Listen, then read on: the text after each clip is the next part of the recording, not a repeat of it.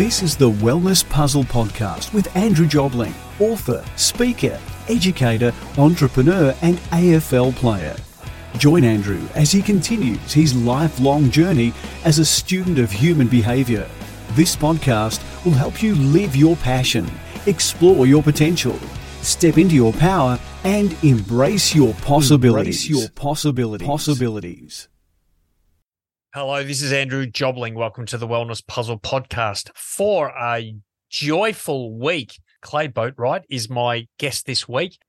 An incredible conversation I've just had with him about happiness and about the fact that we get to choose it no matter the circumstances. And let me tell you, he's had circumstances which could quite easily have spiraled him into depression and negativity and resentment and bitterness, but he hasn't. He's chosen happiness, which is wonderful. With twin girls born with a disability, to losing his wife to cancer, he had an epiphany in the supermarket in the hair care aisle, which sent him on a path of absolute joy and fulfillment. It's a wonderful conversation. Please sit back, relax, and enjoy my chat with Clay Boatwright. Clay, how are you? You know, Andrew, I am doing outstanding. How are you today? You should be outstanding because on your website, it says life is too important to be taken seriously. So I would expect nothing less than you being outstanding, and as am I. So good to see you. Good to see you as well. I appreciate your time today. No, mate, I'm excited to have this conversation with you. Wow. It's been a journey for you, hasn't it? Been interesting. Been an interesting trip.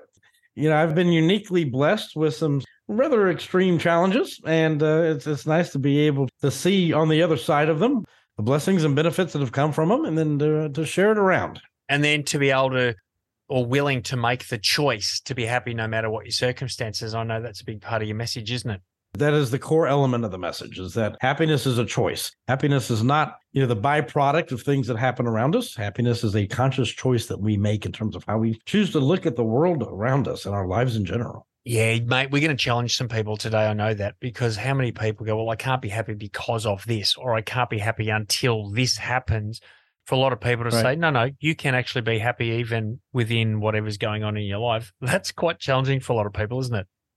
Absolutely. If life was easy, everybody'd be doing it, right? So it has some challenges, but we need to condition ourselves just like an athlete. We need to condition ourselves to persevere through the pain and to know that there is a benefit to toning those muscles and developing those skills, because the payoff is going to be on the other end.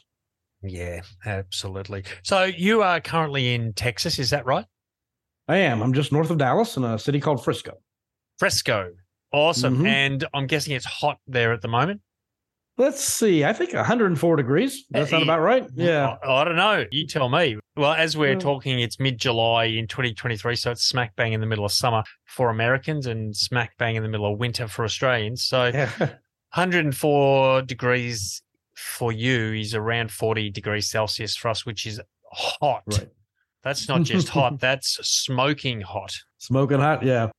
When it first hits, you kind of go, ooh, it's here. After a while, you get kind of conditioned to it.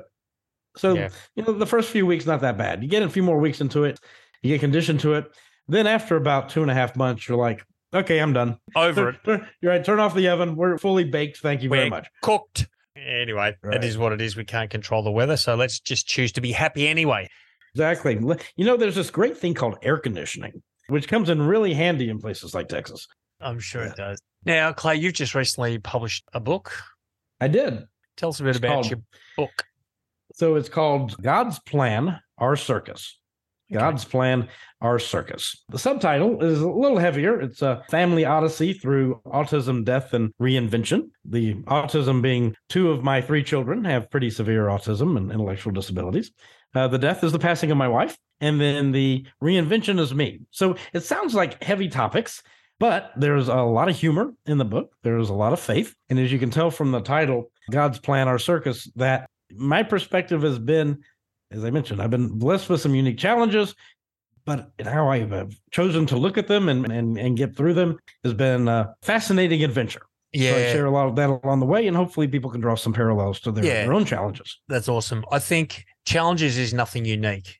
Right. Every human being is challenged probably on a daily basis to some degree. But how Absolutely. we choose to respond to those challenges, I think that's what sets people apart. And I think that's going to be a really important part of our conversation today. And I do want to talk more about your story if you're happy to do that and some of these Certainly. challenges. And I know there was a significant turning point for you, an aha Mhm. moment in the supermarket, which we will Right. talk about. What Okay. aisle was it again when it all It happened? was aisle 9, the hair care aisle. I don't know if that has any relevance on the story at all, but sometimes something happens and you look around and go, well, all right, wasn't expecting that to happen right here. I've had two significant moments in my life. One happened on a crazy Friday night when the whole family was going crazy. And then many years later, a few days after my wife had passed, I was at a supermarket and had an experience in the hair care aisle that totally changed my perspective on life moving forward. All right. Well, we will talk more about that, mate. But interesting why the hair treatment aisle. That's an interesting one. Maybe there's some analogy there between shampoo or some kind of hair treatment. And I don't know. Cleansing, or I wonder if maybe I haven't thought about this before, but maybe, people go into the hair care aisle for hair coloring or things to start anew. And maybe that was the point. Maybe it was kind of God saying, you know what? Well, you're going to start anew, and this is as good a place to launch it as anywhere. We're going to give you a new haircut on life. Your life, a new color. Well, there you go. So you can always find a meaning for anything if you want to. So, Clay, tell us what you're doing right now. Obviously, you've got a very strong, powerful, passionate message about helping people live with joy and live with happiness and choose to see the opportunity in adversity. What are you doing at the moment to get that message out to people? Obviously, you've got your book. What else are you doing? Right. So the book came out in January.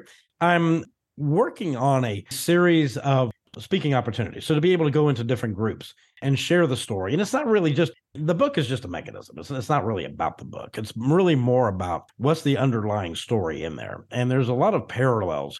My situations, my various scenes and so on are what they are. But I think there are parallels to other people to help folks realize that regardless of the challenge that you're in, there are ways to learn from that. There are ways to get inspired by that. And you can chart a new course for your life that you didn't even know you wanted or needed in that process. Again, developing presentations to take into individual groups, exploring ways to work with companies, corporations who, here in the States, I don't know if we're having it in other international areas where DE&I, diversity, equity, and inclusion is a really big deal.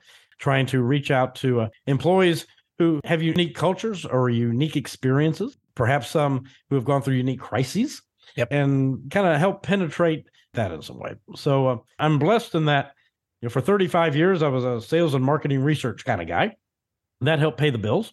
But then now I'm in a phase of life I can be doing something very, very different than that. And I'm trying to take advantage of that the best way I can. That's an amazing example of faith that is, and the opportunities that God can present to us. You're doing stuff now that you probably never thought you would ever do. Probably never thought you'd be able to write a book. Probably never thought you'd be doing this kind of stuff.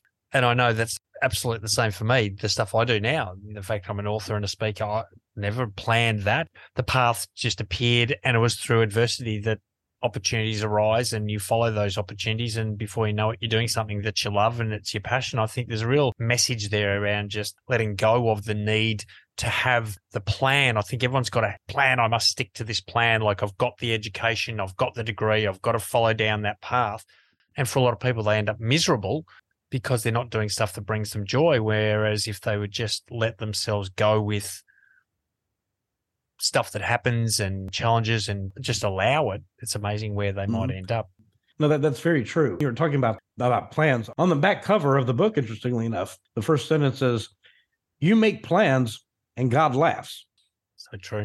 So it plays off of that line. And a phrase I've often used is that God is a lot smarter than we are, and we need to get over it. We really do. We kind of need to get over the fact that God really is smarter than we are and will chart things for us or provide opportunities for us that we would not come up with on our own. And in fact, in many cases, we would run from if anybody had positioned them in the abstract. But instead, God says, you know what? I've got something for you to do. And you may not like it, but it's going to be a good thing. And once we get into it and we realize, oh, this maybe is a passion I did not know I had before. Yeah. And again, those doors get opened. And to your point, through adversity is where a lot of great things happen. Quite often you'll read books or hear speakers that talk about the successes in their lives. And then that's marvelous. That's great. I always want to know, where were the challenges? Yeah. Tell me about the day that you thought the whole thing was going to crumble down.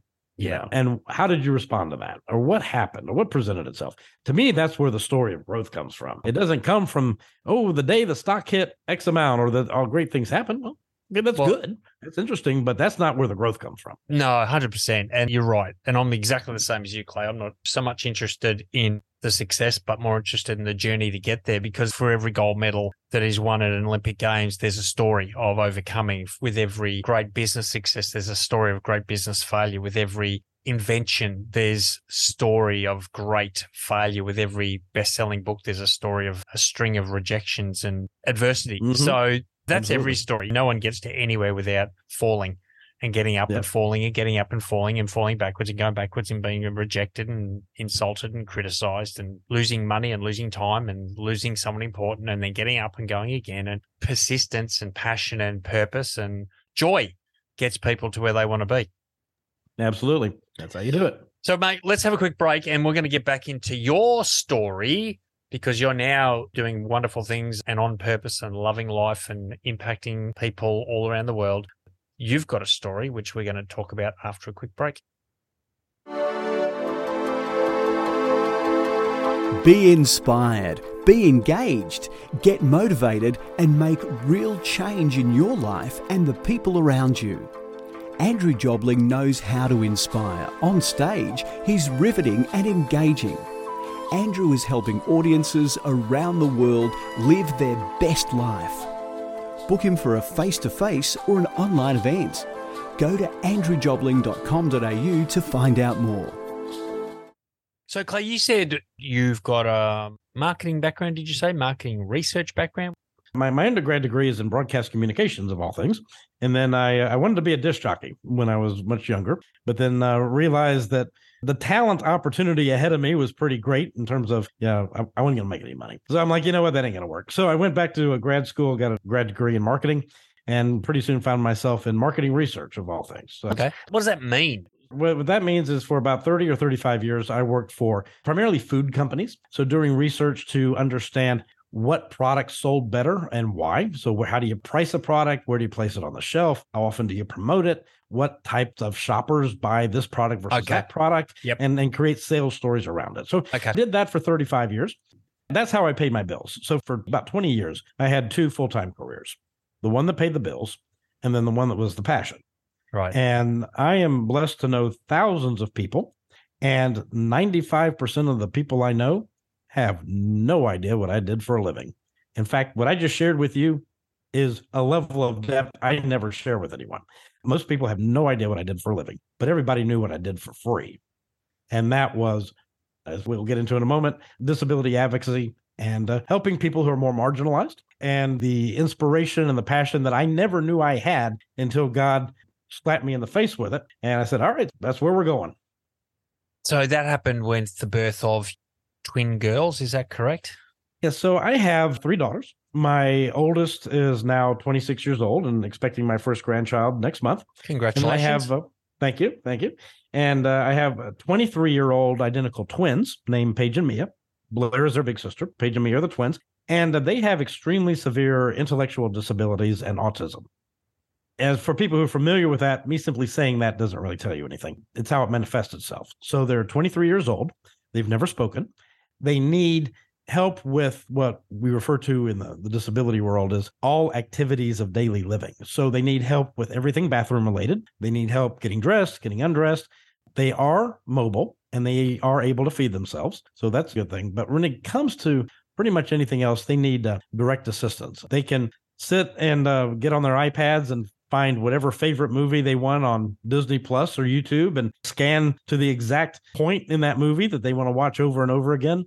But they would have no interest in using that same device to type out a word or to communicate. So how do they communicate then?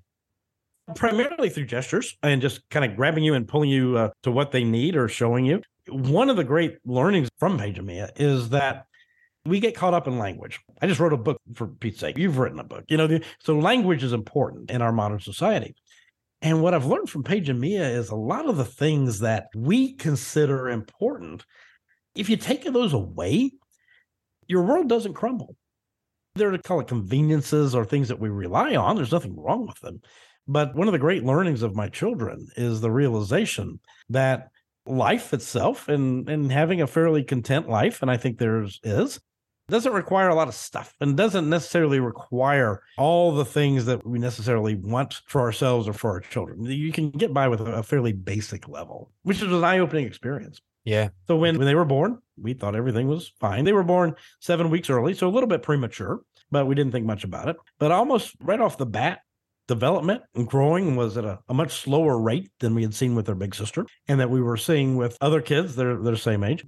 For years, people said, well, they're twins, and twins develop more slowly, or they were born premature. Even the doctors were saying that.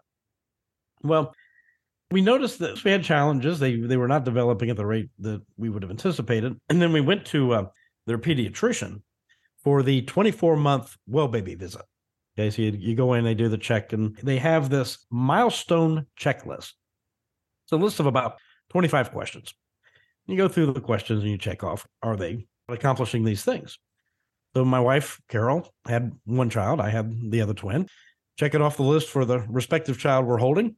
We get to the bottom and looked at each other and went, neither one of us has checked anything off the list. Nothing. Absolutely nothing. They're like, well, this probably ain't good. So the pediatrician came in, looked at it and said, yeah, something's up. So he sent us to Easter Seals, which does a lot of work with children and assessments. And they came back with the original diagnosis, which we now refer to as intellectual disabilities. Back in the day, 2002, it was referred to as a mental retardation, but we've changed the language on that. So it was intellectual disabilities and autism is what came back. Now, at that point, we didn't really know what that meant. Because when kids are born, babies are born, disability or not, developmental disability or not, they all kind of look the same. The basic things are change me, feed me, I'm going to cry for a while, that kind of stuff. It's not until they start growing and developing that you start seeing the gap widen between, say, my twins and traditionally developing children. So as time went on, that gap became broader and became more challenging. Okay. Obviously, God had a plan for you to really start to advocate and work with creating awareness or support for intellectual disability. And is that when that started? So I've had two major pivotal moments in my life. And the first one happened 2 years after their diagnosis. So they were about 4 years old. It was a Friday night at home. I remember it clearly. Paige and Mia were 4 years old. They were having some behavioral meltdowns, crying kind of uncontrollably. Cannot get that under control. Blair, their big sister, she was very upset because her sisters were upset. Their mom was frustrated, mad. So the whole family is kind of in a crisis mode. So I did what any good father, husband would do when their family's in a crisis mode. I went to bed. Smart, and I'm like, smart what? move. Just bury your head under the pillow. Exactly. Yeah. And everyone is safe. Everyone's fine. Whatever it is, it'll be here tomorrow. Maybe they'll sleep it off. So I go to bed. And I'm laying there in bed. And I'll be honest with you. I was mad at God. I really was. Because I'm laying there in bed and I'm hearing my children, upstairs in the other room. And I'm mad at God. And I literally asked God, why did you do this to Paige and Mia? Why did you allow them to have these disabilities that at a level that we'd never seen before? And to be blunt, why'd you do this to me? This is not what I signed up for. Yeah. That was the question that was on my mind as I fell asleep was, God, why did you do this? Now, I don't usually go to bed mad. A few times I do. It's like I'll wake up madder the next morning. I'll wake up madder than the night before. It's like the emotions marinate overnight. It's like it kind of gels in there. Well, the next morning, I woke up and Saturday morning, it was like waking up on a mountaintop on a bright spring day. I woke up full of energy, full of excitement, had fresh air in my lungs. I was ready to take on the world. And the very first words that entered my mind were to help people like Paige and Mia, which I immediately interpreted as to help people with severe disabilities. Yep. So at that time, I was doing that sales and marketing research thing that I shared about earlier. I was not involved in any community service at all. Farthest thing from my mind. as sure as you and I are having this conversation right now, there is no way I would have cooked that answer up on my own. And I know for a fact, I fell asleep asking God a question. Why did you do this? And he sent the Holy Spirit and answered it to help people with severe disabilities like my children have. So at that moment, two great things happened. Number one was it happened. Number two was I had the wherewithal to realize it. Because I'm laying there in bed going, wow, the risk of sounding half crazy, God spoke to me. I mean, I had a revelation I would not have cooked up on my own. Yeah. So I thought, all right, well, action must be taken. So I didn't know what to do. So I got up and did what millions of people do every single day when they have questions they need answered. I Googled it. Go to Google. Right. I went to the family computer in the living room, sat down, typed 4 words. And again, I apologize for the 2004 vernacular. We have changed it since then. But the vernacular at the time, I typed mental retardation, Dallas, where I live, help. Mental retardation, Dallas, help. Enter. And up came an organization I had never heard of before called the Arc of Dallas. The Arc system in the United States is the oldest system of nonprofit organizations serving people with intellectual and developmental disabilities. I'd never heard of it before until that moment. So I look at their website, and I'm like, well, this looks like a group of people that help folks like Paige and Mia. Let's start there. So I'm going to compress about the next 18 years into 45 seconds. I reached out to them on Monday morning, found out that they were in need of some new board members, got on their board of directors, became their next board president. Along the way, I'm learning the issues families face in addition to mine, but people have other issues, other challenges. I'm learning about what local services are and are not available. Pretty soon, I got onto the state level organization down in Austin, the Arc of Texas, which does a lot of legislative work with our state legislature, working with senators and representatives and Health and Human Services. I started learning how the system worked. And along the way, I'm learning these things, and I'm sharing them back with the families that I'm meeting and serving on a variety of boards and committees to help craft maybe new policy. Eventually, President Obama appointed me to a presidential advisory committee in Washington, D.C. And for 2 years, I was able to serve on a policy committee to help craft some ideas and some things that needed to be considered at a national level. All the things that I just described, I was spending 30, 40 hours a week on those things, in addition to the 40 hours a week I was doing in the job that paid the bills. But happy to do it. That's where my identity started to come from. Okay? Yeah. And I use that literally. And I mentioned a moment ago, I know thousands of people, nobody knows what I did for a living. My identity started coming from these activities that I was not paid for. And these were things that never would have happened. And I not being mad at God on a Friday night and asked him, why did you do this? Yeah. I hope this comes across humbly. It Yeah, really it does. is to It look does. back at it and say, if I had tried to chart this, I'd have screwed it up. You know, there's no way it would have unfolded the way it did. And my own family, as I was learning the system and learning what services were available and so on, you know, I was able to find things to benefit my own children at an earlier age than, say, other families do, because they are caught up in the day-to-day challenges and didn't have the access or didn't know the questions to ask that I was learning as I was going along. And then, as I mentioned, trying to share with other families the various things that I would learn. Wow, that's an awesome story. Obviously, a couple of things there. And I think obviously that key one is ask the question, but be ready for the answer. You were obviously open to the answer that God gave you. I think that's important, because there's one thing, why are you doing this to me? And for a lot of people, they stay in that space of bitterness and resentment rather than actually asking the question with a genuine desire to want an answer, which clearly you did. Otherwise, it wouldn't have come to you the next day. You wouldn't have woken up with that inspiration. I think there's a really strong message there. The other message that I'm getting through, you mentioned a lot about your identity came from this stuff that you were doing, not from your job, which I think is awesome. I think for a lot of people, when you can build an identity around giving and helping and supporting people in need, you'll never lose that identity. The problem with people who place their identity on their job or their career or their status or their financial situation or something external is they can actually lose it.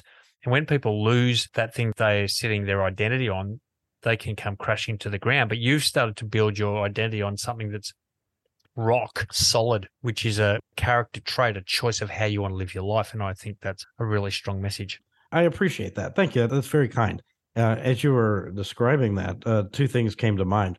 One was something that I just happened to see on Facebook recently. And, theology, according to Facebook, probably isn't the best sound thing in the world, but depends who writes it, Clay. That's right. Yeah. It's not Facebook, but also, it's the author. That's true. And also balanced with our own experience and knowledge and so on. But the comment was made that a person's legacy are the lives he or she impacted along the way. 100%. And I'm like, okay, I'll buy that. Another thing that came to mind related to that is my favorite Bible verse. My favorite Bible verse is kind of obscure. It's not one of the top 20 that most people put on their memorization list. It's 1 Peter 4:10. 1 Peter 4:10 goes this way. Each one should use the gifts he or she have been given to serve others, faithfully administering God's grace in its various forms. And I love this verse because it's one of those verses that if you ignored everything else in the Bible and just did that, just put that one into play, how great things would be. So you take a second, if I can unpack it for a little bit. It starts with each one. That's everybody. Got it. Should do what? Each one should use the gifts he or she have been given. Okay. Tells us that we all have gifts. And who do our gifts come from? Absolutely. Our gifts came from God. Use the gifts he or she have been given for what purpose? To serve others. That's pretty straightforward. Why?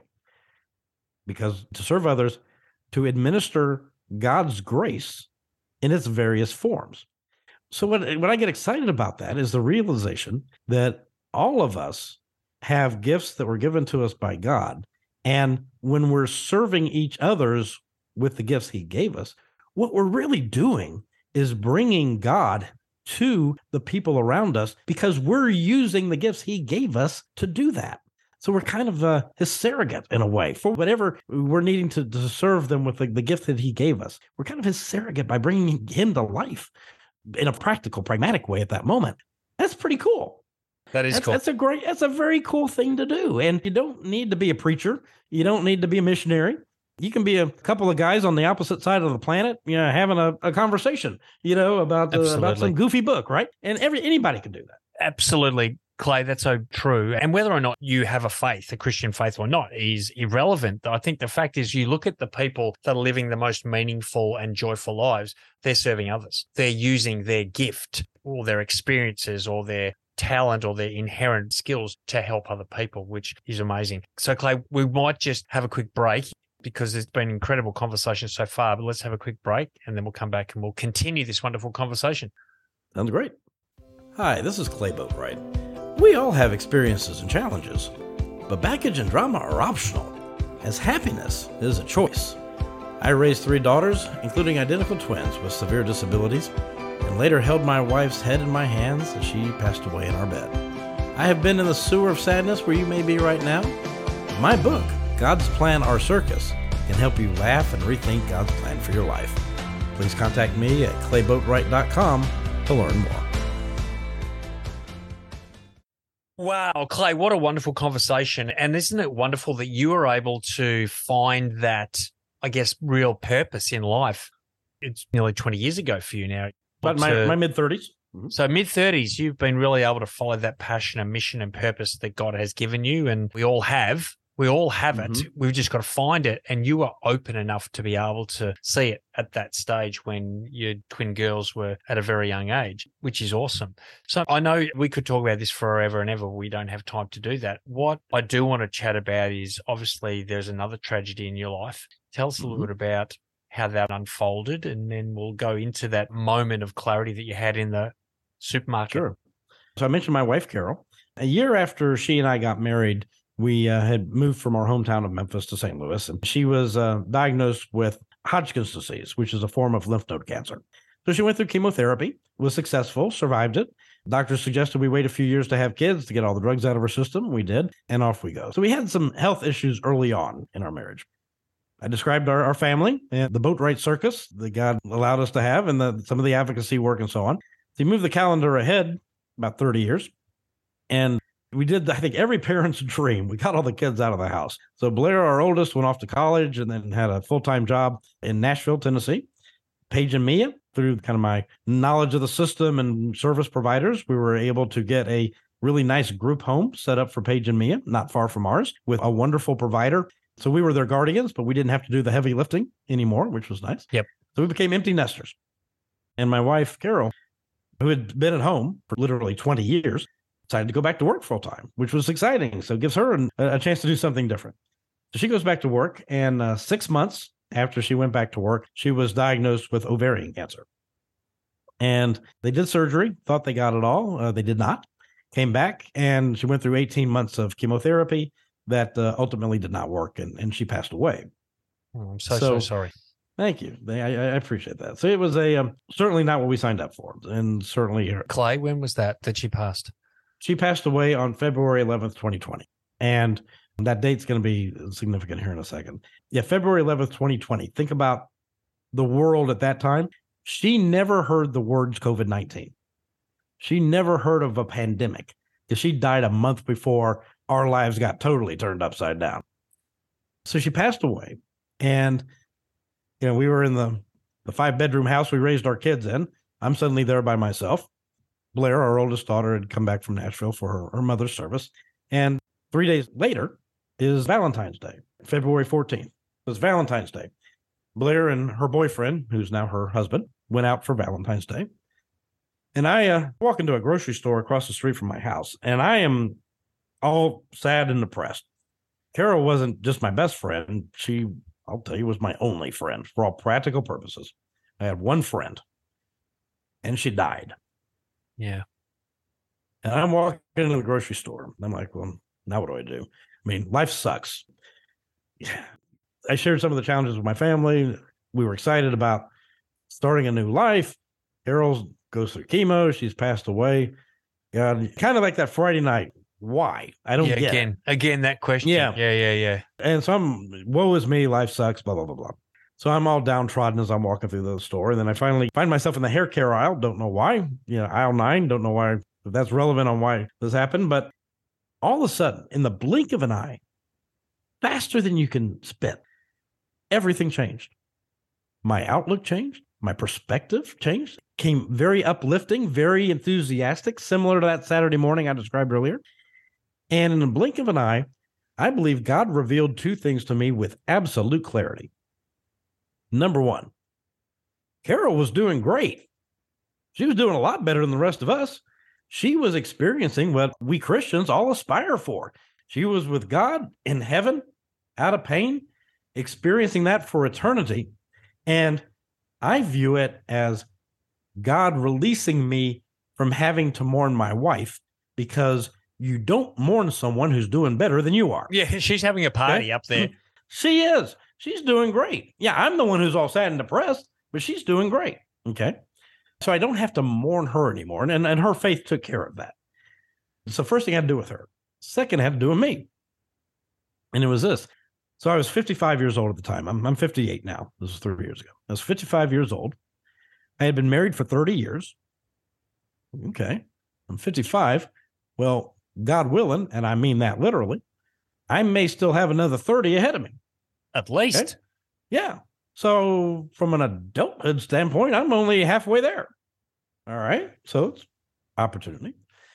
For the first time in my adult life, I had virtually no obligations and responsibilities. I was barely responsible for myself. Carol was in heaven. Blair was gainfully employed, living on her own.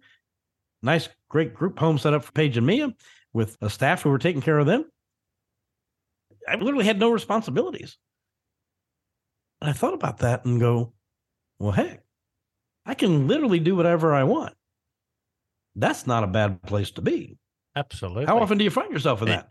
I'm like, that's not a bad place to be. Now, the $1 million question is, what does God want me to do with that opportunity? Yeah. And that's still an open switch. I think the book is part of that. I think having a great conversation with a guy named Andrew on a Wednesday night, is part of that equation. So it was a total perspective change. So standing there in the hair care aisle, I launched what I refer to as Clay 2.0. Love it. Okay?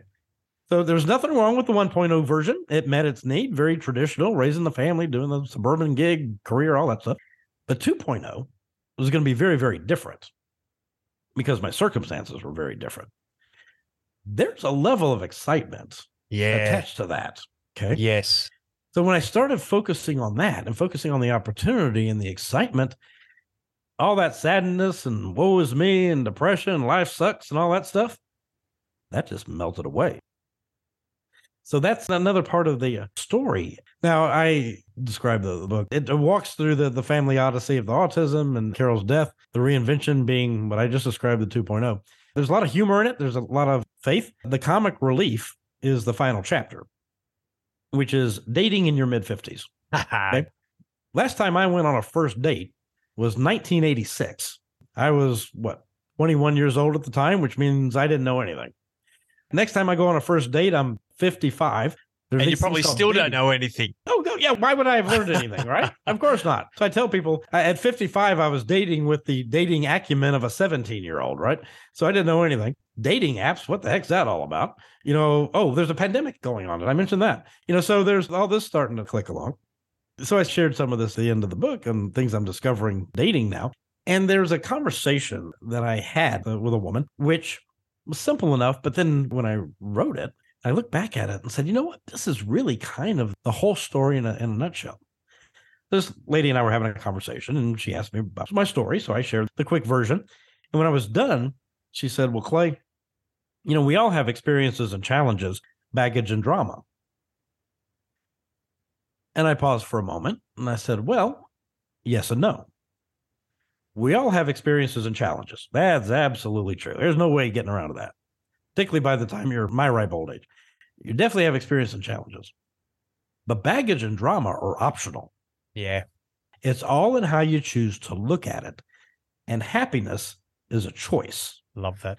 And that really has become the underpinning of my personal story. And that's also the theme. You asked me what I'm doing now. The theme of what I'm trying to take to different organizations is helping people realize that it is our conscious choice on how we choose to look at our situations. Do we want to get depressed by them, or do we want to learn from them? Do we want to get invigorated by them? Do we want to look for the forward-thinking opportunities, or we'd rather be focused on what's behind us and feeling sad? There's an adage, which I use quite often. There's a reason in your car that your windshield is huge, but your rearview mirror is small. It's because what's in front of you is significantly more important than what's behind you. Yeah. Do you look at it periodically? Of course you do. Do you forget it? No. But you use that to help you get to your destination. Yeah. And that's really the core story that I want to leave with people. That's a great story. Yeah. Thank you. Yeah. Don't get sucked into the muck. Look for that invigoration. That's a tough one. And it's interesting. I had an experience recently. I went to a funeral. And you go to a funeral with the expected persona, somber and serious. It's a funeral. Someone's passed. And it was amazing. I walked into this funeral. It was a very small funeral with a small number of people. And to see the level of joy and happiness in that room was, for me, it was a little bit unsettling, to be honest. I don't think I'm quite a positive person. Mm-hmm. To see the joy they had and the celebration of life that was that funeral, rather than this somber, depressing place. They weren't focused on what they'd lost. They'd focused on the life that was lived. Mm-hmm. And I guess why I'm telling that story is because what you say is going to challenge people, particularly people that are going through heartbreak or going through the grieving of the loss of someone. To be able to choose happiness seems almost inappropriate. But it's not, is it? I don't think it's ever inappropriate. I think you can be sad but still joyful. You can be sad that you've lost something, or you can be serious but still happy. I don't think we need to give away happiness just because things are challenging in our life. Oh, absolutely. And in the situation I described earlier, while God released me from having to mourn Carol, and I was also at the same time getting excited for my own getting excited for my own future. Get excited for your own funeral as well, mate, because that's going to be a party. It absolutely will be a party. You're invited. There were tough times. I called them sneak attacks. When one of them happened at a little cafe Carol and I used to go to. I went in there a couple months after she passed and went in Saturday morning for breakfast, sat at our favorite table, like I had a million times, and looked at the menu, which I had already memorized, but I put the menu down, looked up, and almost choked because every time I had looked across that table before, somebody was sitting there. Yeah. And now somebody wasn't. Yeah. So the sneak attacks would happen. But, you're sharing your story. Thank you for sharing the story about going to that funeral and how it almost felt a little uneasy that people were excited or feeling the joy.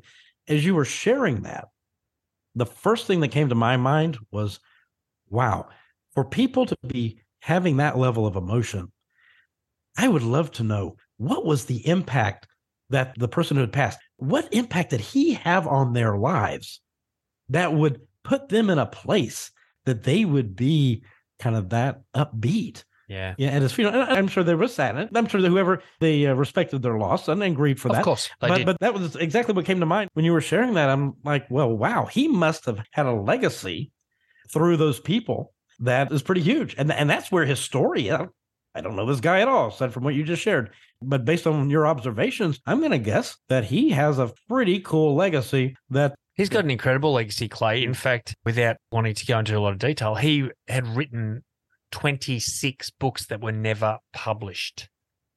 Really? And we were in the process. I was in the process of helping him at least get the first one published. So there's a legacy just sitting there waiting to bless the world. So wow. Incredible. Anyway, Clay, this has been an awesome conversation. So uplifting and inspiring. And you've really given me a lot to think about. And I know you've given my audience a lot to think about as well.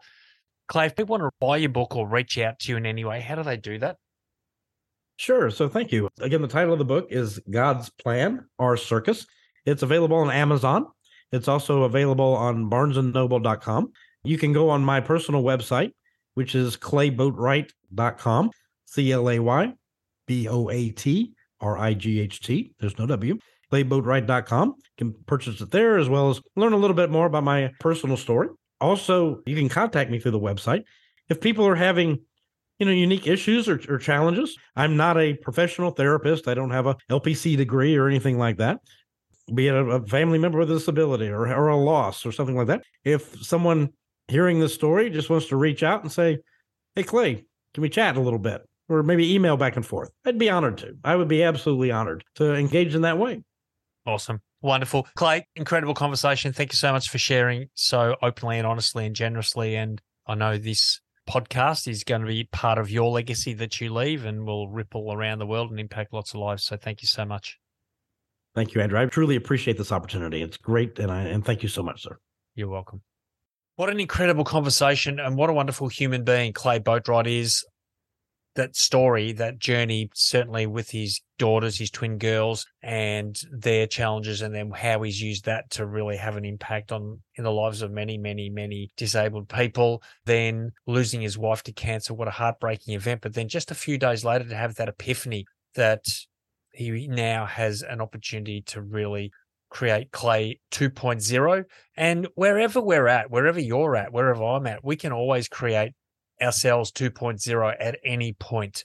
If you're not happy with where you're at, if you're hanging on to things that you don't need to hang on to, let go, create 2.0 and keep going and choose happiness because it's a beautiful place to be. If you want to reach out to Clay and find out more about his speaking, find out more about his book, order his book, reach out to him and chat, you can do that on his website, clayboatwright.com. Thanks for being with me this week. Another wonderful week, another powerful and important message that I hope you will share with as many people as possible, and also invite you to join me again next week. My name's Andrew Jobling. This is the Wellness Puzzle Podcast.